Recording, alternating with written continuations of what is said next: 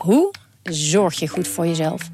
In de podcastserie Zorg voor Leefkracht ga ik op zoek naar het antwoord op die vraag. Ja, dan gaan de huid in je tanden gaan loszitten en de huid in je wangen gaan loslaten. Omdat toen bleek dat ik inderdaad vitaminetekort had. Een lichte vorm van scheurbuik. Een vitaminetekort, een scheurbuik? Wil jij weten hoe dit afloopt en wat je hiervan kan leren? Ga naar aflevering 13 van de podcastserie Zorg voor Leefkracht en luister. Waar het mij een beetje aan doet denken is dat je groot verdienen, je kan het geld goed anders gebruiken, dat je hem op deze wijze aan het wegtreiteren bent, zeg maar. Radio Meerdijk, de podcast over FCM. Radio Meerdijk. De eerste van 2024 en natuurlijk weer met Jonathan Ploeg, de clubwatcher, Pim Siegers, mede-clubwatcher, kan ik wel zeggen. En supporter, en de man bij wie het glas altijd half vol is. En Zonner, oud-speler, oud-bestuurslid en tegenwoordig supporter en sponsor van FCM. En de laatste keer dat we elkaar spraken was voordat er een reeksje wedstrijden in de winterstop zou komen. De laatste reeksje van 2023. Toen zei je van, Willem II hebben goede herinneringen aan. Nou, als we dan in drie wedstrijden 7 punten, dan doen we het hartstikke goed. En dan staan we er weer helemaal bij. We zijn 0 punten verder sinds we elkaar hebben gezien. Ja, en een drup aan de neus. Ja. Klopt. Hoe kan het? Is het glas half leeg ook bij jou nu? Of? Nee, we kijken altijd naar boven toe. Okay, dus, maar het was al... Nee, dat klopt, Thijs. We gingen naar Willem II toe. En we denken van, we gaan meedoen voor de bovenste plaatsen. Ja. Nou, en die verloren 3-0. Wel terecht. Willem II was iets beter. Ja. Geen 3-0. Als wij misschien scoren de eerste helft... Dan wordt de wedstrijd anders. Maar terecht verloren. Zeker. Nou, vervolgens krijgen we nog een reeks nederlagen. En in plaats van als wij die 6, 7 punten erbij hebben, dan doen we goed mee. Ja. Dan staan we het tweede, dacht ik. Moeten we nou kijken naar onderen. En plaats 9, 10. Of als jij 10 of 9 staat, dan doe je normaal gesproken niet mee met de play-offs. Nee. Nou, als ik zie wie allemaal meedoen van plaats 2. Laten wij zeggen dat Willem II even weg is. Ja. Van 2 tot en met 10. Ja, het zijn allemaal ploegen. De NAC's, de VVV's, wij, Roda, ADO. Die willen allemaal graag, die kunnen allemaal graag. Ja. Dordrecht natuurlijk erbij, Groningen. Dan is het, er zitten, dacht ik, 6 of 7 punten tussen. Ja. Tussen plaats 2 en plaats 10. Ja. En er zitten ook geen jongteams bij, dus we hebben geen dispensatie. Nee. Dus je moet gewoon kijken van punten verzamelen en zorgen dat je erbij blijft. Ja, dat is wel even iets anders dan begin december naar Willem II toe. Heerlijk. Zeker, ja. Maak je je zorgen dan ook nu in één keer? Of zeg je van het voetbal is mij nog goed genoeg, dus dit komt wel goed? Nou ja, zorgen maak ik me wel. Als ik zie hoe ik elke keer een voorsprong weggeven of makkelijk een goal weggeven. En moeilijk wij doelpunten maken. Ja. Kijk, onze vriend Jari is topscorer met 7 goals. Ja. Ja, dat is heel mooi voor Jari. Ja. is niet goed voor FCM. Nee. Dus ik maak me wel degelijk de zorgen. En ook gewoon gezien wat er een beetje gebeurt, zo gauw er een tegenslag is Toet Emmen in paniek. Ja. En dat valt me toch wel op. Nou, ik schrik ervan. En Zulder die zich zorgen maakt. Nu maak ik me zorgen. Nee, Thijs, dat doet hij wel vaker. Ja, Thijs, maar het is altijd zo. Het klinkt een beetje populair. Dat willen we niet doen. Kijk, zorgen maken.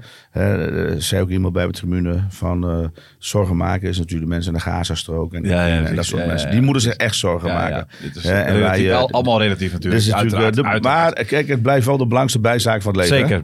Precies. Wat moet er gebeuren, Jonathan? Jij bent bij al die nederlagen ongeveer geweest. Wat zie jij steeds misgaan? Op een gegeven moment vraag me eigenlijk ook wel af, wat moet er nu nog gebeuren? Ja, want dat is een beetje dat zijn ook de zorgen, zeg maar. Want voetbal is echt best wel oké. Nou ja, kijk, ze beginnen weer goed. Ze voetballen, ze zijn de baas over de eerste helft, zeg maar. NAC Breda heeft niks te vertellen eigenlijk. En dan zie je dat zodra ze het gevoel hebben dat ze een voorsprong moeten verdedigen, zeg maar. Hè? Dat zegt volgens mij, wie zei dat ook alweer? Dat zei Jari Vlak ook. Zodra ze het gevoel hebben dat ze dat moeten verdedigen. En zodra de tegenstander ineens wat meer druk gaat zetten. Of wat opportunistischer gaat spelen. Op dat moment vindt er iets plaats in die koppies. Ja. Dat ze denken van, paniekerig. Wat gaan we doen? Wat moeten we doen? En dan gaat die bal alleen maar naar voren. En dan blijf je in principe op je eigen helft staan. Kom je eigen helft niet meer af. Is er dan niemand die het team een beetje tot rust kan manen? En dan gaat het bijvoorbeeld om Jari Vlak als aanvoerder. Of misschien een Mike de Wierik als ervaren verdediger. Of misschien wel Fred Grim vanaf de zijkant. Als hij daar invloed op heeft. Piotr Pasicek die natuurlijk wel genoeg ervaring heeft. Natuurlijk heeft Grim daar invloed op, want het gebeurt allemaal na rust. Je gaat met 2-0 de rust in. Dus niet zo, kijk, hij kan niet zelf het veld instappen met zijn mentaliteit en karakter. Dat zal misschien wel goed zijn, maar je kan toch in dat kwartier kun je zoveel bespreken van jongens, dit hebben we eerder al mans gehad. We staan nu 2. En waar ik me meest zorgen over maak, op het moment dat die bal, dat zondagschot de kruising invliegt van Carbert, hoe heet hij? Gaat er een siddering door het stadion. Ja, iedereen weet het al. Je ziet die spelers, je ziet Grim langs de kant moedeloos en je weet gewoon dit wordt 3-2 of 2-3. Ja, precies. En terwijl er helemaal niks aan de hand is, je bent beter. Ja, oké, je krijgt de tegentref, je staat nog steeds voor. Ja. Dan klap je er alsnog met 3-4 overheen. En toen maakte ik me wel even zo, ik denk, als dit moet gebeuren en je bent gelijk van een fantastisch voetballend elftal naar een weerloos hertje die kijkt in de koplampen van, dus je ziet het bananenschil liggen. Ja. En je gaat er nog wel intrappen. Had jij die siddering ook, Ernst? Nou, daar ben ik het niet meer helemaal mee eens. Kijk, want dan geef je echt over. Ja. En dat vond ik niet. En dat vind ik niet. Er is best wel strijd. Als ik ook zie nog die 3-4 kansen die we krijgen nadat het 3-2 was, gaven we niet op. Ja, volgens mij met de Wierik nog mee in de spits die tegen de keeper aanschiet. Ja, maar dat is een moment verder, hè? Jawel, maar we geven het niet op. Nee, maar het gaat mij op het moment, je staat 2-0 voor. Ja. Dat je het dan laat overkomen. Dat je dan met 3-2 achterkomt. En dat je dan weer een slotfase hebt waar je er weer voor gaat en kansen creëert. Daar komt natuurlijk ook door opportunisme. Ja. Die kansen komen door opportunisme. En dan vond ik NAC niet eens zo goed. Nee. Dus, maar het was gewoon heel slecht. Laten we eerlijk zijn. Ja. Maar kijk, het is wel zo dat ik ben met je eens. Dat op een gegeven moment, gezien de situatie er is. Daar hadden we ook uit bij Dordrecht. Ik zit er goed wel we zitten op de tribune. En we zitten natuurlijk die 1 minuut voor de rust. Komt die vrije bal. Met Jonathan aan onze kant. Ja. En ik zeg tegen een van mijn dochters van, het zal toch niet zo. En voor duvel ermee speelt. Ja. Ongelukkige actie van onze pseudo-linksback. Wat een heel onhandige keus was van Grim toen destijds. Ja. Daar was ik het niet met Grim eens om dat zo te doen. Ja, die gaat daar in de fout, omdat hij niet goed tussen de goal en de aanvallen staat. Ja, en poem, en hij ligt erin. Ja, dat zijn wel dingetjes dat je dan zegt van, het zou toch wel niet. En dat is niet goed, Pim. Nee, ik moest een beetje denken aan Herman Vinkers van de cursus Omgaan met teleurstellingen is opnieuw uitgesteld. Dat je ziet het gewoon met z'n allen gebeuren. En wat mij het meest frustreerde daar, in die fase dus na rust. Je kan heel veel van NAC leren. Want het is volgens mij is het de minste ploeg die nu boven je staat van het hele rijtje. Ja. Maar die Cuco Martina, wat gewoon een hele buitengewoon goede voetballer is. En die voor KKD-niveau, daar zou je hem er graag bij willen hebben. Ja. Dat is een centrale man, of een laatste man. Die gaat mee in de aanval. Ja.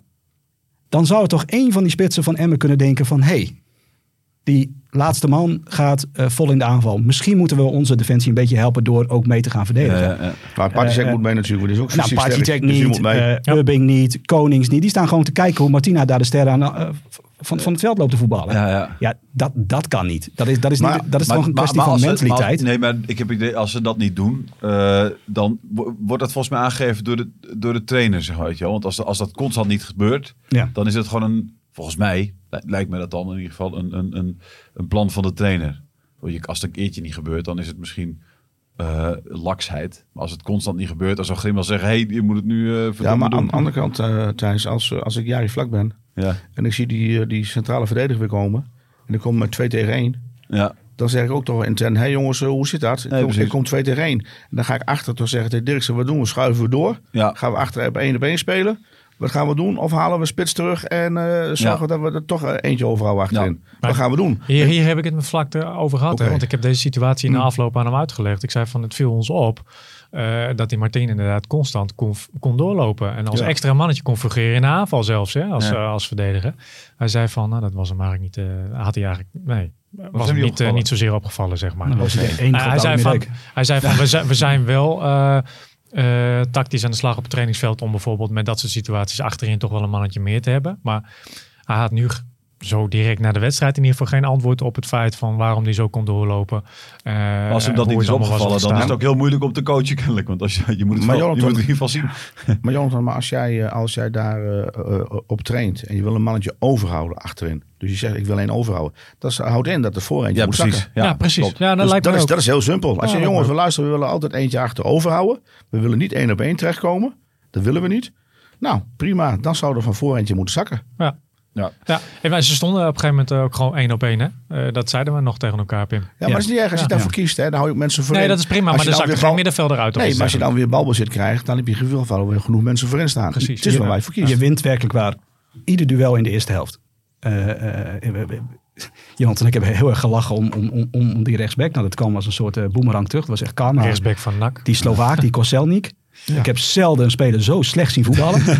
Wij vroegen ons af of hij wel een voetbal zat. Nou, het was gênant. Dus het was echt speelkwartier voor Hardenveld en Landoe aan die kant. Die jongen kon helemaal niks. Was bovendien ook nog een maat te naaien constant. Dus wij echt... Ik zei in de rust, van, nou, of hij pakt rood of hij maakt de 2-2 straks, grappend. Ja. Nou, binnen de treffen van die gek. Ja. Toen was ik echt Emmen supporter. Ik denk van hoe krijg je nou voor elkaar dat de slechtste voetballer uit de KKD je 3 punten kost hier. Ja, jongens. Ik wil nog even terugkomen op wat jij zei. Hè? Van, je hebt een kwartier in de rust om dingen te bespreken. Ja. Alle partijen gaven aan dat juist dat in de rust besproken is. Dus wat mij extra zorgen baart is dat juist besproken is. Het feit dat het mis is gegaan, dat het weer mis kan gaan en dat het niet mis mag gaan. Maar dat het alsnog misgaat, zeg maar. Ja, dat baart mij zorgen. Maar is het niet heel... Ik denk niet dat ik heel veel beter zou worden als iemand in de rust me even weer gaat herinneren aan het feit dat het de vorige keer best wel vaak mis is gegaan. Maar het zal niet zo hard worden gezegd, denk ik. Maar... Weet je nog, de vorige keer? Toen waren we ook zo goed. Het ging heel slecht daarna. Weet je dat nog? Ik denk was jij ook heel slecht, Pim? Jij was ook heel slecht, Ernst. Jij, dames en heren, dat was ook heel slecht. Zo begin jij iedere podcast. Dus dat daarna drukt hij de opnameknop in. En dan ga ik heel vrolijk. Nou, mijn clubbordjes zijn er. Wat leuk. Glas half vol, glas half leeg. Nee, maar dat wordt toch... Ernst, als je... Ik weet, jij van ons 4 heb jij het hoogst gevoetbald. Ja. Wat wilde jij in de rust horen op zo'n moment? Wat wilde je wist het vaak zelf wel. Ja, okay. En ik denk ook dat jij luisterde nooit wat de trainer eigenlijk zei. Nou, ik heb het altijd geluk dat we best wel met veel voetballers gespeeld hebben die het zelf wel op konden lossen. Ja. Als jij, toen ik bij Groningen wel eens mee mocht doen, zo mooi het heet. Je hebt jongens als Vertichelen, De Wolf, Van Dijk. Ja, dat werd het zelf wel geregeld. Ja, precies. Van, jongens, we gaan het zo en zo doen. Uiteraard de trainer ook. En ik vraag me ook af, bij Emmen, wie regelt het bij Emmen op dit moment? Dat zie je langs de kant. En dan zit ik wel eens te kijken en denk wie regelt nou bij Emmen van wat we gaan doen? Want de trainer heeft wel impact. Ja, daar hebben we een hele mooie vraag over. Okay.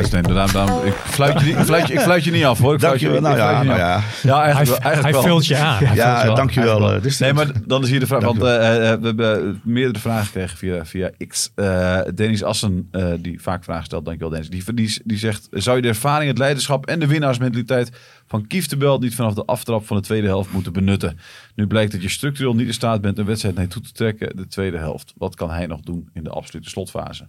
Daarvan heeft hij volgens mij in een interview met jou gezegd, eind van het jaar ook, van die laatste paar minuten, dan kan ik niks meer wijzigen. Maar dan sta ik in het veld en dan wordt er opportunistisch gevoetbald. Dus dan gaan al die ballen eigenlijk over hem heen en dan staat hij er maar een beetje bij. Ja, niet zijn woorden, maar dat is een beetje hoe je het uit kan leggen. Wat vind jij ervan? Deze vraag? Nou, het staat een beetje haaks op het verhaal van wat Grim ook zegt. Ja. Hij geeft aan van, we moeten tweede ballen pakken. We moeten zorgen dat iemand moet het oppakken. Ja, dan denk ik ook, net wat Dennis Assen dus nu vraagt van, daar hebben we Kieftenbeld op de bank. Ja. Dat is een type speler zoals wij hem kennen. Voor zijn blessure. Die het oppakt, die de tweede bal aanpakt, die dan weer gelijk naar de goede kleur speelt. Ja. En zorgt dat er balans in het elftal staat. Nou, daarvoor is hij destijds aangetrokken door FC Emmen. Ja. Als Grim nu vindt, want hij gebruikt hem helemaal niet. Ik vind dat hij hem niet gebruikt. Dat zegt van luister, ik vind hem daar niet goed genoeg voor. Ja, dan zou ik nog wat anders doen. Dan zou ik zeggen, dan prima Kieftenbeld, ik vind je niet goed genoeg voor om dat te doen. Nou, je mag voor mij weg. Ja. tot de 31 januari. Je kan nog 1,5-2 jaar misschien voetballen. Ja. Gezien de leeftijd. Hij wilde 3 tot 5 jaar nog wel voetballen. Nou ja, maar nog prima. Ga dat doen. Ja. Kijk, dan hebben we dat geld vrij. Ja. Of een gedeelte, of je gaat hem verhuren en je doet een compensatie met de huur. Je hebt El Mesouidi, hebben we nu de Slaagsportsweg en een kleine transfersom heb ik gelezen. Ja, dan heb je wat zakcenten en dan gaan we kijken wat we dan nodig hebben. Ja. Maar op dit moment vind ik het ook gezien de situatie van Kieftenbeld vind ik het wel een beetje een raadsel waarom hij niet gebruikt wordt. Ja. Om even 8 minuten erin moeten en die ballen vliegen van links naar rechts, kan je geen stempel meer drukken. Nee. En als je vindt als trainer zijnde dat je iemand nodig hebt die zoals tweede ballen pakt enzovoort. Ja, ik kan me niet anders aan herinneren dat Kieftenbeld daar de man voor is. Ja, precies. Ja. Alleen misschien is hij door zijn blessure en alles, vinden ze hem niet meer fit genoeg, niet goed genoeg. Dat kan ik niet beoordelen. Maar doe wel iets. Ik vind wel dat je nu naar 5 wedstrijden, waar wij steeds een omschakelmoment en dat wij met balverlies niet goed staan, niet meedogenloos zijn, geen tackles. Ik las ook van we moeten meedogenloos verdedigen. Eén ding weet ik wel, Kieftenbeld laat zijn mannetje niet lopen. Nee. Die pakt wel eens onnodig te veel gele kaarten, maar gaat wel vol de strijd aan. Ja. Dus ja, ik vind het, vrouw Kieftenbeld vind ik een beetje een vreemd verhaal. Wat is jouw idee erbij, Jonathan? Waarom Grim hem niet meteen in de tweede helft inbrengt? Nou ja, kijk, het is niet zijn soort speler. Maar waar het mij een beetje aan doet denken is dat je grootverdiener, je kan het geld goed anders gebruiken, dat je hem op deze wijze aan het wegtreiteren bent. Zeg maar. Zeg het dan gewoon. Ik zeg niet dat het zo is. Ik weet niet of het zo is, maar het lijkt er zeer zeker zo op. Maar laat het dan zien. Zeg het dan gewoon. Ga in gesprek. Je bent volwassen. Ga bij elkaar zitten. En zeg, luister jongen, ik zie het niet in jou zitten. En even goede vrienden, maar zoek je heil ergens anders. Ja. Is voor iedereen goed. Ja, maar kijk, dat is lastig. Hè? Kijk, beide partijen hebben wel gesprekken met elkaar gevoerd en weten waarom de situatie zo is zoals die nu is. Alleen een Kieftenbeld met dit salaris, die nog een contract heeft volgens mij tot eind van het jaar, met dat salaris dus, daar komt nu geen club voor. Hij speelt gewoon niet. Nee, maar hij laat niks zien. Nee, maar hoef je ook niet het volledige salaris. Als hij dus gehuurd wordt door een of andere club. Ik noem maar een Zijstraat. Hij staat voor, hij staat voor €1 op de payroll. Ja. Nou, en de club die willen wel huren, zegt maar prima, maar we willen wel 50 cent voor hem betalen. Nou, dan is het toch 50 cent. Dan kun je toch beter 50 cent pakken dan helemaal niks en maar op de bank. En nu krijg je toch vragen, want het is logisch. Iedereen die ook bij ons op de tribune zit, krijgt vragen van, jongens, maar luisteren, we pakken die tweede ballen niet. We verliezen de strijd een beetje met de omschakeling. Waarom Kieftenbeld niet? Want iedereen kan Kieftenbeld zich herinneren als de ideale bal afpakken op het middenveld. Ja, precies. Want je zegt wel, hij kan zich niet laten zien, dus wie is er nou geïnteresseerd? Nou, ik denk dat er heus nog wel clubs weten van, dit is die speler van Groningen, Birmingham, Millwall, noem maar op. Weet je wel, die we al die tijd hebben gezien. Maar voor hetzelfde geld kan zo zijn, hè? Voor hetzelfde geld is hij niet topfit meer na zijn blessure. Ja, alleen dat heb ik nog niet gehoord. Maar ik vind wel, kijk, voetbal is van iedereen. Hè, en ik denk dat je daar wel een stukje duidelijkheid in moet doen. Ja. Van ook gewoon van, luister jongens, dit is het, zoals nu. Even, want anders krijgen we te veel dit soort verhalen. Groezemoes. Ja. En Grim is, klopt. En laat de club maar duidelijk zijn, maar Grim is eigenlijk nu heel duidelijk door op deze situatie. Nee, maar in de rust. Ja. Kijk, ik snap heus wel dat je na een fantastische eerste helft, want dat was het gewoon, goed voetbal, dat je niet met die intensiteit kan doorvoetballen. Dus dat je even terug moet. En dat is het moment dat de meest logische speler op je bank Kieftenbeld is. Dus iedere trainer zal op dat moment Kieftenbeld inbrengen. Die zal beginnen aan de tweede helft. Even los van of het je voetballer is, of dat hij lekker aan het trainen is, of dat hij misschien nog niet helemaal zo fit is als je zou willen. Kieftenbeld, wij alle 4 zullen Kieftenbeld in de rust inbrengen. Grim brengt hem niet in. En laat daarin blijken van, Kieftenbeld is niet meer mijn man. Nou ja, en daar heb je ook wel gelijk in. Want eigenlijk was het natuurlijk zo bij Dordrecht uit. Ja. Ik ken heel veel. Ik kan Grim gewoon goed volgen. Goed verhaal, altijd. Niks mis mee. Maar dat je natuurlijk bij Dordrecht je rechtsbuiten linksback zet. Ja. En omdat daar ook een snelle jongen is. En dan heb je nog Vos en Dirksen in het centrum. En dan heb je Twierik op rechts. Dan heb je natuurlijk ook de opbouw van achteruit. Dus dat is een beetje moeilijk. Dan had ik al gezegd van, misschien is het een waarde. Hè, en niet dat ik bij de Kieftenbeld fanclub zit. Maar dan zeg ik van, ik zet Kieftenbeld gewoon rechts achterin. In de verdedigingsblok. En doe Vos gewoon linksback. En daar staat er een beetje wat normaal. Maar dat was natuurlijk niet, tenminste, wanneer jij het vond, Jonathan. Ik vond het een beetje een ongelukkige keus. Ja, dat vond ik ook. En dat heb ik ook destijds tegen hem gezegd. Maar hij had daar een reden voor. Hij zei namelijk dat, want dat was de tweede wedstrijd op rij volgens mij, dat hij met dat centrum speelde. Hij zei dus van, ik wil dat centrum nu niet op dit moment uit elkaar halen, zeg maar. En daar Kieftenbeld in het midden zetten. Terwijl inderdaad hij wel erkende dat Kieftenbeld daar misschien wel zou kunnen spelen, zeg maar. Ja. Hij heeft daar op de training ook meermaals mee geoefend. Dat was ook voor het interview dat ik met Kieftenbeld had eind vorig jaar. Kieftenbeld was er zelf ook wel een beetje van overtuigd dat dat zeer zeker een mogelijkheid zou zijn voor die wedstrijd. Is dus niet gebeurd. Maar ik zou zeggen, probeer dat gewoon eens een keer. Bij afwezigheid van Heijlen, zolang die nog afwezig is, zet Kieftenbeld gewoon in het centrum naast Dirksen. Ja. Kijk wat hij kan. Karakter, hè? Gewoon ook. Het is een winnaar. Nee, maar die tweede helft, wat ontbreekt er op het moment dat het 2-1 wordt en dus nog eigenlijk geen man overboord is bij het paniekvoetbal, is ervaring en karakter. Dus eigenlijk alleen maar Te Wierik die op dat moment opstaat en in de toep vooruit gaat. Ja, dan en van achteruit. Kieftenbeld zit naast je, zit nog geen 2 meter van je vandaan. Je hoeft alleen maar te zeggen, jongen, trainingsjackie uit en erin. Ja. Je doet het niet. Ja, uiteindelijk in, wat is het?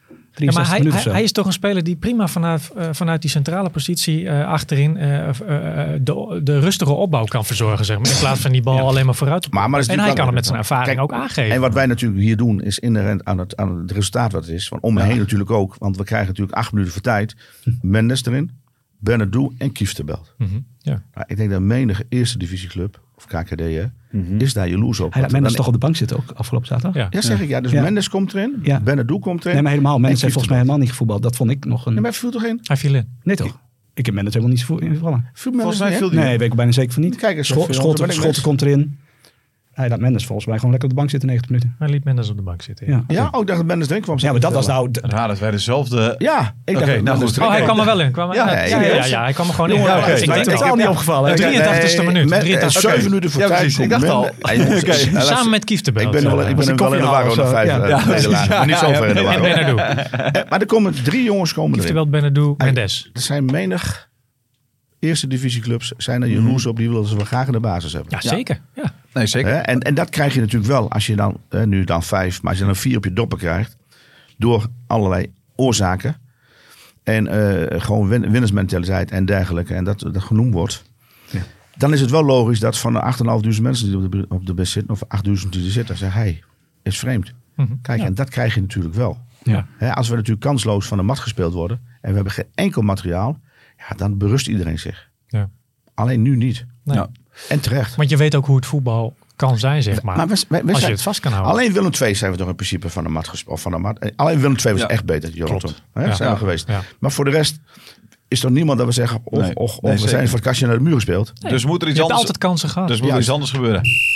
Ja, zag je ook daar al op zat al aanzet dit tuentje weer te doen. Want Wilfred Raamaker die vraagt, moet FCM de technische staf uitbreiden met een mental coach en een spitsentrainer? Of is dat geld beter anders te besteden? Ja, ik denk dat het niet past bij een club als Emmen om een speciale spitsentrainer in te huren. Maar ik denk wel dat je, voor vast in ieder geval, maar ik denk zeker wel dat je een mental coach kunt inhuren. Misschien niet op vaste basis, maar wel iemand die de spelers bijstaat. Maar volgens mij zijn er ook spelers die dat privé ook doen. Ja. Of hebben gedaan, zeg maar. Maar daar zou ik zeker als club wel op inzetten. Dat kan zeker gezien het feit dat Grim elke week herhaalt dat mede oorzaak van het probleem is dat bijvoorbeeld een keeper op doel staat. Die in zijn carrière nog niet gigantisch veel ervaring op doel heeft. Centraal duo nu, Vos en Dirksen, die nog niet heel veel ervaring hebben, zeg maar. En je hebt wel een Landou bijvoorbeeld. Die doet het nu leuk, hè, maar die kan ook een terugval krijgen. Je hebt wel ervaren spelers eromheen staan, maar kennelijk... Ik vind het de onervarenheid van het team vind ik relatief meevallen, zeg maar. Weet je, dat vind ik ook. Want jij bij elk team heb je af en toe toch iemand die... Volgens mij is het gemiddelde leeftijd 27 jaar of zo. Ik vind NAC ook. Sterker nog, vind een behoorlijk ervaren team. Maar ook zeggen wat Smeets toch al behoorlijk wat gespeeld. Ja. En Vlak toch al wat gespeeld. Te Wierik wat gespeeld. Bartzek wat gespeeld. Ubbing. Wat gespeeld. Ja, joh, dit is... Dus ik vind dat vind ik nog wel een beetje... Als je hiervan zegt van dan ja... Het is wel een gevaar, hè? Dus nu over dit moment doen we volgens mij terecht op basis van de afgelopen wedstrijd. Maar op het moment dat je gaat zeggen, moet de psycholoog in dienst worden genomen, want de mentaliteit van de jongens is niet goed. Dan gaan ze elkaar dat zelf ook aanpraten. Nee, op het moment dat wij er weer gaan, ga je dat versterken. Nee, maar ik vind de vraag trouwens wel terecht, hè? Want wat doe je nou? Kijk, Emmen heeft zich verbonden aan Grim. Die gaat er echt niet uit. Tenzij je nu nog 6 wedstrijden achter elkaar verliest, dan is iedere trainer de kop van Jut. Maar die... In Emmen soms niet hoor. Nee, Emmen erg vergevingsgezind op de Oude Meerdijk. Maar zelfs in Emmen kan het wel eens gaan. Maar je hebt je verbonden aan Grim. En je hebt nu een zeer smalle technische staf. Ja. Dus je zou richting de zomer, of je het nou nu doet of in de zomer, je zal die technische staf moeten uitbreiden. Want? Nou ja, één trainer en 2 assistent-trainers. Keepersteen die nog thuis zit. Nou, we hebben toch in principe ik vind het smal. Vorig jaar moesten er 40 tuinstoeltjes voor QNS worden neergezet om de staf neer te kunnen zetten. Fred Gemmers hoofdtrainer. Ja. Nou, dan hebben we die assistent. Ik ben even zijn naam kwijt. Die jongen die van Breugel. Van Brugge, denk ik. Breugel Hegeman. En Hegeman. Ja. Nou, en dan hebben we Manners nog erbij. Ja. Ja, dat is technisch. Ja, dat is een video. Dat is een scout. Scout, ja. Ja, maar dat is geen technische... Dat is geen wat zou er eventueel nog bij moeten dan? Richard Moes is dan... hij is even van het toneel verdwenen. Ziek, hè? Spitstrainer. Ja, maar was het allemaal... Maar waarom geen verdedigingstrainer? Want ze laten ook onnozele goals door. Nou, daar heeft Dennis als ook een vraag over. Maar wie voor het kopje dan? Sorry dat je... Is dat van Antoine van der Linden waar die jongens dan terecht moeten als ze zeggen van nou...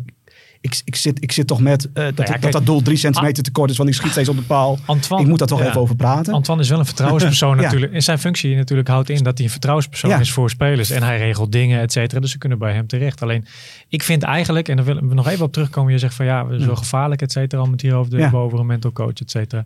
Eigenlijk vind ik dat elke ploeg tegenwoordig met waar we nu in zitten in deze samenleving, met hoeveel er op je afkomt, ook via social media, et cetera. Dat kan je gewoon echt mentaal wel wat doen. Ik vind dat elke ploeg in ieder geval een mental coach bij de hand moet kunnen, zeker. In de organisatie hebben, zeg maar, in de organisatie. Ja. Al is het part-time, zeg maar, die je kunt aanspreken als hij nodig is.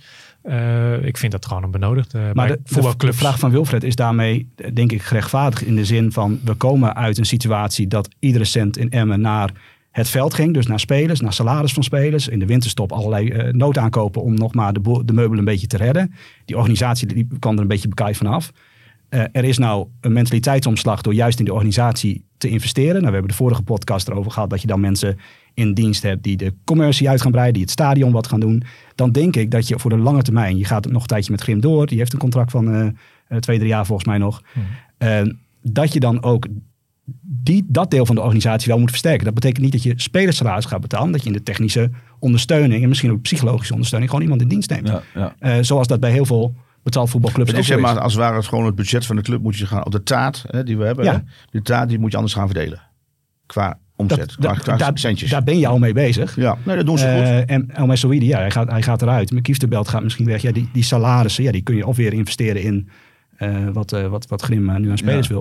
Of je gaat het gewoon in de organisatie stappen. Maar we maken, kijk, één ding, denk ik dat Emmen mijn club, zo mooi ze het heet, niet helemaal heel goed heeft gedaan, of niet goed gedaan heb, is met Grim technisch manager en trainer. Blijft toch moeilijk. Kijk, vorig jaar hadden we natuurlijk met Lubbers en Lukien. Die met z'n tweeën. Nu heb je in principe... En Mike Willems natuurlijk heeft nog een maand of wat. Nee, die blauwe maandag rondgelopen. Dat ging niet goed. Hè? Nee. Die moest weg. Hè? Wat voor reden dan ook. Ja. Hè? Maar daar kon hij doorheen door. Op dat moment is het natuurlijk een beetje paniek. Dat snap ik ook. Want vanuit Bleker is natuurlijk net nieuw. Die denkt oké, en nu? Ja. Daaromheen mensen echt met een voetbal know-how. Niet echt. Nee. Nou, wat gaan we doen?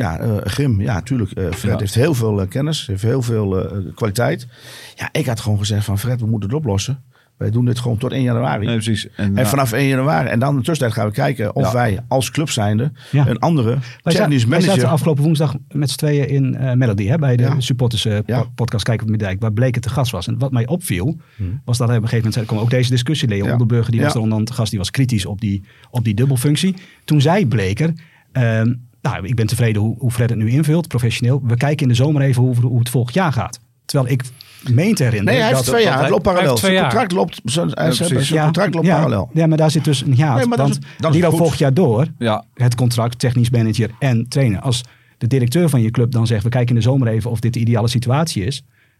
Nee, maar het kan zijn dus dat in de zomer technisch manager Grim ontslagen wordt. Ja, of een trainer. Ja, maar dat je gewoon... Maar het buiten... Kijk, dat vond ik buiten het functioneren van nu hoor, over de selectie. Maar ik vind gewoon als jij, net zoals jullie zeggen net van mentaal moet erbij. Ja. Ik vind als jij als voetbalorganisatie serieus genomen wordt, moet je dat lostrekken van elkaar. Ja. Een trainer van het eerste team wordt afgerekend op het resultaat. Ja. Wat mogelijk is binnen de kwaliteiten van de selectie uiteraard. Hè. We kunnen wel zeggen, we moeten kampioen worden. Ja, dat is onzin. Ja. Maar we zeggen, luister, met het huidige materiaal vinden we wel dat wij de play-offs moeten halen. Nou prima, daar moet het doel zijn. Ja. En daar moet een trainer op afgerekend. Dat is zo in het voetbal. Kan je niks aan doen? Ja. Daar word je op afgerekend.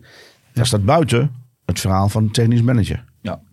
Technisch manager bezorgt... Je krijgt altijd een conflict situatie. Mm-hmm. Ja, en als je het nu zoals nu hebt, en dat is voetbal eigen en mens eigen... Als we 5 op de doppen krijgen, beginnen we te morgen. Ja, nee, precies. Ja, nee, zo werkt het. Ja.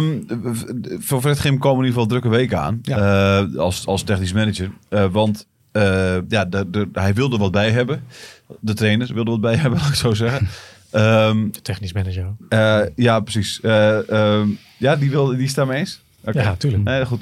Want de spiegel doet goed zijn werk. Denis As, die wil ik ook weten van... hier is de vraag. Moet de topprio liggen bij het aantrekken van een makkelijk scorende spits... in plaats van ook de defensie willen versterken? Als we de tig kansen gaan afmaken... wordt het voetballen of het verdedigen ook makkelijker. Een makkelijk scorende spits zal duurzat zijn. Alle centen in goals, zegt hij. Wat vinden jullie? Want Grim heeft het al gehad over aanvallende versterking inderdaad, hè, maar ook over een rechtsback. Ja. Waar moet volgens jullie de topprioriteit liggen? Nou, ik vind het heel lastig, want als je naar de verdediging kijkt, je moet daar constant schuiven. En dat wil je niet, zeg maar. Je wil eigenlijk een stabiele verdediging hebben. Hè? Een verdediging waar je, net zoals 2 seizoenen geleden, wat je kracht is en waarop je verder kunt bouwen. Want als iemand geblesseerd is, moeten we weer naar rechtsback. Niet ideaal, want je wil aanvallend rechtsback hebben in je spelletje, zeg maar, zoals Grim dat wil in ieder geval. Mm-hmm. Maar wat ik wel vind ik een goede opmerking inderdaad. Als je je kansen nou eens gaat afmaken, dan is het achterin gewoon veel makkelijker voetbal. Dan maakt het niet uit dat je 3 goals tegen krijgt. Als jij er 5 maakt, dan maakt het niet uit, zeg maar. Maar kan jongens, en dat zie je bij ADO toch nu, zeg maar, weet je wel. Die krijgen er 3 tegen, maar die maken er 5. Ja, wat een wedstrijd, joh. Nee, maar toch, ja. Ja, of is dat divisie. Nee, maar normaal gesproken, als je 2 of 3 goals maakt, dan dat moet voldoende zijn. Ja. Nu is het niet zo. Nou, nogmaals, vlak is dat toch. Normaal gesproken wel. Ja, maar het gebeurt niet. Ja, nee, het ultieme is natuurlijk een makkelijk scorende spits erbij en gewoon een rechtsback. Maar ik denk dat Pasicek trouwens gewoon echt. Maar misschien komt hij los straks. Ja, ik vind het dus ook. Want een top winterspits kopen, dat is een beetje als alcoholvrij bier kopen. Dat is echt beter dan. Maar dat gaat niet lukken. Echt niet beter dan Pasicek aantrekken. Dat denk ik dus ook zeker. En hier denk ik dat ik ben dol op FCM, maar niet zo'n supporter dat ik dan een hele weekend een klote weekend heb omdat Emmen verliest. Nee. En ik denk dat hier een beetje mijn mening verschilt met die van de doorgewinterde Emmen supporter. Pasicek mag wat mij betreft de eerste spits blijven. Daar hoef je geen vervanger voor te halen. Hij zegt het ook zelf, hè, en dat is eigenlijk best wel sneu. Hij zegt, ik kan beter die kansen gewoon lekker vernachelen. Dan vliegt hij nog een keer erin. Precies, maar ik schiet ze nou constant goed in. Ja. Ik raak die ballen goed. Ze komen op de paal, ze komen op de lat. Het zijn wereldreddingen van keepers. Ja.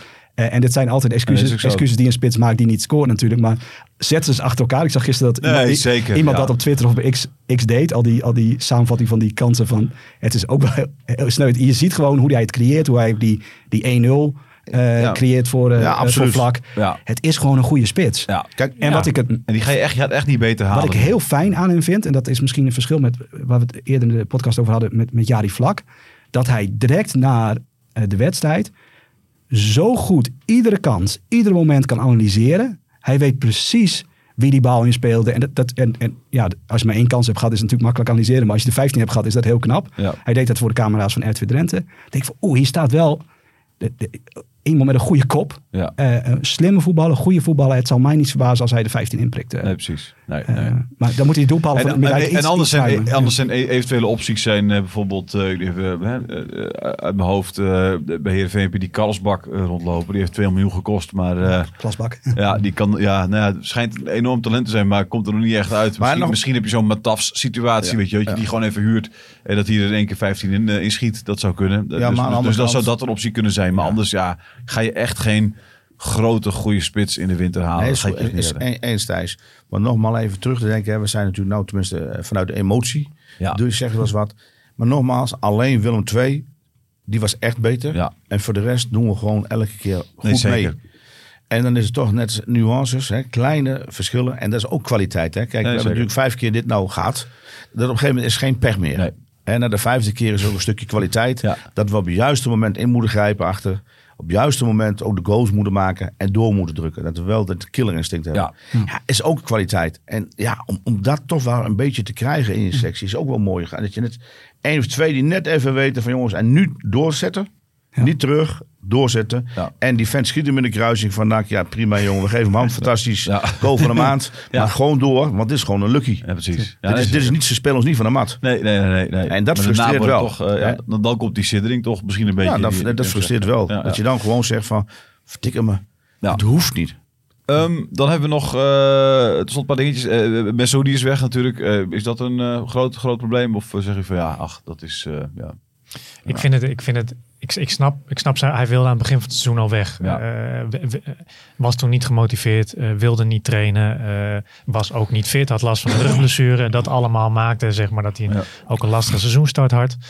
Ik vind het wel een logische keuze dat je hem nu nog laat gaan, omdat hij nu nog wat oplevert. Hè? Ja. Zijn contract zou na dit seizoen zijn afgelopen. Alleen je hebt wel in die zin, er valt er toch wel weer een gat in je selectie. Omdat hij natuurlijk gedurende het seizoen was gegroeid naar de aanvallende middenvelder. Die ook de speel was in de aanval. Ja. Oké, je kan zeggen zijn rendement was niet dusdanig. Hè, aan 3 goals en 1 assist. Dat had meer kunnen zijn gezien de kansen ook die hij kreeg. Ja. Die hij niet afmaakte. Nu ga je het oplossen met Ubbink. Je kunt het oplossen met Scholten. Ja. Je blijft er nu weer aan het schuiven, zeg maar. Ja. Maar goed, laten we vooropstellen dat het goed is dat er is geldvrij is gespeeld. En dat nu weer verder kan worden geïnvesteerd. Jij zei nog grappig, Jonathan zal Ubbink zijn contact in Kazachstan hebben aangeboord om Messoudi die nog van die nummer 10 weg te halen. Hij wil graag als spits spelen. Ja, precies. Mendes, dat was natuurlijk in de zomer van FC Groningen. Toen was iedereen op de Meerdijk hartstikke blij dat hij bleef. Inmiddels... kan het niet meer wat schelen. Sterker nog, hij voetbalt 8 minuten en niet eens iedereen heeft het door. Hè, maar nu we het over hebben. En er zijn ook wedstrijden geweest waar je 90 minuten heeft gespeeld. Dat ook niemand wist. Dat ook niemand het wist. Nee, maar wat gaat er met hem deze winter gebeuren? En zouden jullie er rouwig om zijn als hij alsnog vertrekt? Of zeggen jullie van, nou, moeten we nog maar weer een keer even bij Groningen kijken? Willen jullie hem nog? Nee, maar hangt ook gewoon vanaf wat de technische staf met hem wil. Ja. Hetzelfde in het verhaal met Kieftenbeld. Wat wil je met Kieftenbeld? Wat wil je met Mendes? Nou, met Mendes heb ik het idee dat hij gewoon, net als met Kieftenbeld nu een beetje, dat bij Mendes hebben ze het aangekeken en nu ook weer gedacht, we spelen toch liever met Konings. Dus ik denk dat Mendes niet per se een basis plaats hoeft te verwachten. Maar maak het duidelijk. En als je denkt van, ik verwacht niet meer wat van Mendes, wat wij voorheen van hem verwachten. Maak het duidelijk, zeg het dan. Maar dan moet je het nu toch verkopen. Nee, maar daarom, maak het kenbaar en zeg tegen Kieftenbeld en Mendes, maar luister, jullie komen in principe niet meer in onze plannen voor. Nou, maar dat zou ik ook niet zeggen, want dan levert het niet heel veel geld meer op. Dat zou ik misschien zeggen na 31 januari. Maar ik zou nu nog zeggen van, je bent heel belangrijk. Nee, iedereen die nou komt toch, je bent een handelaar. Als je dan komt en je zegt van, maar luister jongens, we hebben interesse van Mendes. Die speelt toch bij jullie niet? Misschien nee, dat snap ik, maar ik bedoel... Kijk, als je naar de pannen van dak speelt, dan wordt het een ander verhaal. Nee, kijk, als ze nu komen voor Dirksen, zeggen ze van, jongens, Dirksen, ja prima, maar die doet gewoon goed. Die moet echt, die is met potentie. Nee, als ik nu, ik noem maar Zijstraat, ik ben dan, ik ben NAC. Ja. En ik zeg van prima, en ik meld me nu bij SM. En ik zeg van, we hebben wel belangstelling voor Kieftenbeld en voor Mendes. Ja, dan kan je niet zeggen, we hebben grootste plannen met ze. Weet jij of Mendes nog steeds bij FC Groningen... Nou ja, ik kan wel enigszins duidelijkheid, ik zit het aan te luisteren, maar ik verschaffen in de situatie Mendes. Te beginnen met het feit dat hij natuurlijk die lange blessure heeft gehad, weer heeft gespeeld. Vorige week heb ik met hem gesproken en daar wil ik even op terugkomen, want dat gesprek gaf mij wel wat inzicht in zijn huidige situatie, zeg maar. Ik zei want ik vroeg het gesprek aan, want ik zie hem telkens, op het trainingsveld lopen, ik zie hem op de bank zitten, ik zie hem in een wedstrijd en ik heb het gevoel dat ik een speler zag die echt met zijn ziel onder de arm loopt of liep, zeg maar. Ja, okay. En dat heb ik hem ook gevraagd van, is dat waar? En toen zei hij, dat was eigenlijk wel waar. Eigenlijk tot een week terug is die situatie een beetje veranderd, want hij is bij Duitse specialisten geweest. Okay. Hij zei van, ik heb tot eigenlijk aan de jaarwisseling heb ik constant nog pijn in mijn knie gehad. En ik ben bij die 2 Duitse specialisten geweest. En die hebben mij geholpen. Die hebben mij oefeningen meegegeven. Die zien wat er in de knie was, zeg maar. En die oefeningen die helpen hem. Dus sinds een week ongeveer, of nu 1,5 week misschien, geeft hij aan, ik kan eindelijk weer pijnvrij voetballen. Dus ik ben nu verlost van die pijn in mijn knieën. Nu kan ik weer verder, hoop ik, zeg maar. Kijk, en dat speelt natuurlijk ook in het koppie, terwijl je wedstrijden speelt bijvoorbeeld. Hè. Daardoor hou je misschien ook af en toe terug in duels. Geef je niet vol, of misschien geef je vol, of denk je dat je vol geeft, maar doe je het niet, zeg maar. Hè. Het is gewoon lastig. Het is een speler die wel hersteld was, zeg maar, tussen haakjes. Maar dat nog niet helemaal was. Nee, precies. En mentaal ook echt, niet, zeg maar. Nee. Maar een goede Mendes, Jonathan, kunnen we echt gebruiken. Een goede Mendes kan zeker van waarde zijn. Als je ziet dat hij 2 seizoenen geleden... Als hij een niveau weer haalt als van voor zijn blessure... Ja. Is het absoluut een meerwaarde. Ja, en hij moet het vertrouwen krijgen in het bijvoorbeeld. Als er een keer 2 van die goals wel invliegen. Hij heeft 1 keer gescoord volgens mij. Hè, kort nadat hij terugkwam en gaf een assist. Maar oké. Als er wel eens een paar goals makkelijker invliegen dan nu. Dan krijgt hij denk ik dat vertrouwen ook wel weer. Ja, maar alleen je moet natuurlijk wel schakelen. We hebben natuurlijk een beperkt budget. Of we doen het anders dan voorgaande jaren. Dan moet je wel duidelijk zijn. Ook gewoon zien. Nogmaals, die taart die je hebt. Hoe ga ik hem verdelen? Ja. Nou, en wil ik toch met Mendes, alleen wat nu is dan weer een nieuwe opening, maar wil ik niet met Pietje of Klaasje of Henkje verder. Ik heb best wel een grote selectie en er zitten wel een paar grootverdieners bij. Ga daarmee aan de slag en zorg dat je op die manier wat geld vrij krijgt. Maar zou je niet, zou je niet voor... Aan de andere kant, nogmaals jongens, weer hetzelfde. Hè? Ja. 1 keer zijn wij wat minder geweest en voor de rest spelen we elke wedstrijd gewoon goed mee. Ja, als wel het 1 keer het kwartje weer valt... Ja, alleen de glas half vol, hè, Thijs. Ik vind het... Ik word er helemaal vrolijk van. Alleen de geluiden vanuit de technische staf, althans 1 geluid, ik zal geen namen noemen, maar die zei dat het, oké, we doen mee, maar het is constant moeizaam, zeg maar. Ja, maar dat telt toch voor elke ploeg? Maar kunnen we ons daar niet gewoon mee neerleggen? Ja. Zouden we niet kunnen zeggen dat Mendes en ook Bernardo, dat buiten Dirksen de mensen zijn die voor de penningmeester nog wat geld kunnen opleveren. En als er nu clubs in paniek zijn en voor Mendes komen, moet je het gelijk doen. Want dan willen ze meer betalen dan dat hij eigenlijk waard is. Maar zou je hem ook niet gewoon in beide spelers... Bernardo vind ik ook opvallend dat hij niet meer een basisspeler is. Vind ik ook een leuke voetballer. Zou je ze niet in de etalage moeten voetballen het komende half jaar? Omdat je wellicht niet eens die play-offs haalt. Omdat de promotie wel heel ver weg is. Dat je zou kunnen zeggen in de zomer verkopen we Dirksen, Bernardo, Mendes. Dat levert echt een paar centen op. En je gaat gewoon bouwen om volgend jaar een play-off team waardig team. Maar als je de play-offs niet haalt met hen, dan levert het ook niet heel veel geld op. Nee, maar dan hebben ze het ook niet goed gedaan en hebben ze zichzelf in de kijker gespeeld. Als ze het wel goed doen, als Bernardo en Mendes zichzelf in de kijk spelen, kom je bij die top 8, speel je wel play-offs, heb je ook je doelstelling behaald. Nee, ik bedoel eigenlijk te zeggen van, ga nou niet dit soort jongens heel makkelijk de deur uit laten lopen. En het tweede punt is dan, laat ze dan alsjeblieft ook gewoon in die etalage spelen. Want als Bernardo en Mendes op de bank zitten te verpieteren, dat doet mijn voetbalhart ook. Je hebt hier wel een punt, hè? Want kijk, ik is toch meer een punt meer dan Emmers. Misschien een ander punt waar ik dan nu op. Maar ik bedoel meer waar je het over had van dat je niet snapt dat Bernardo niet speelt. En aan de ene kant snap ik dat ook niet. Aan de andere kant zijn er geluiden dat hij gewoon niet veel wedstrijden achter elkaar aan kan. Dat hij redelijk fragiel is, zeg maar. Dat vind ik ook niet best als dat waar is. Aan de andere kant, of aan dezelfde kant eigenlijk. Je speelde goed met Vlak en Bernardo op middenveld. Je won. Waarom haal je Bernardo eruit, zet je Smeets erin? Ja, verdedigende zekerheid iets meer misschien. Maar ja, dat werkt niet. Het blijkt niet te werken.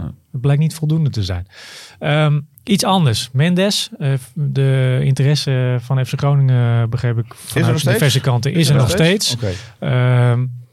Het is alleen de vraag hoeveel ze op tafel willen leggen. En wie daar misschien vertrekt en of daar een potje voor vrijkomt. Want hij is niet duurder geworden nog. Hij is niet heel veel duurder geworden.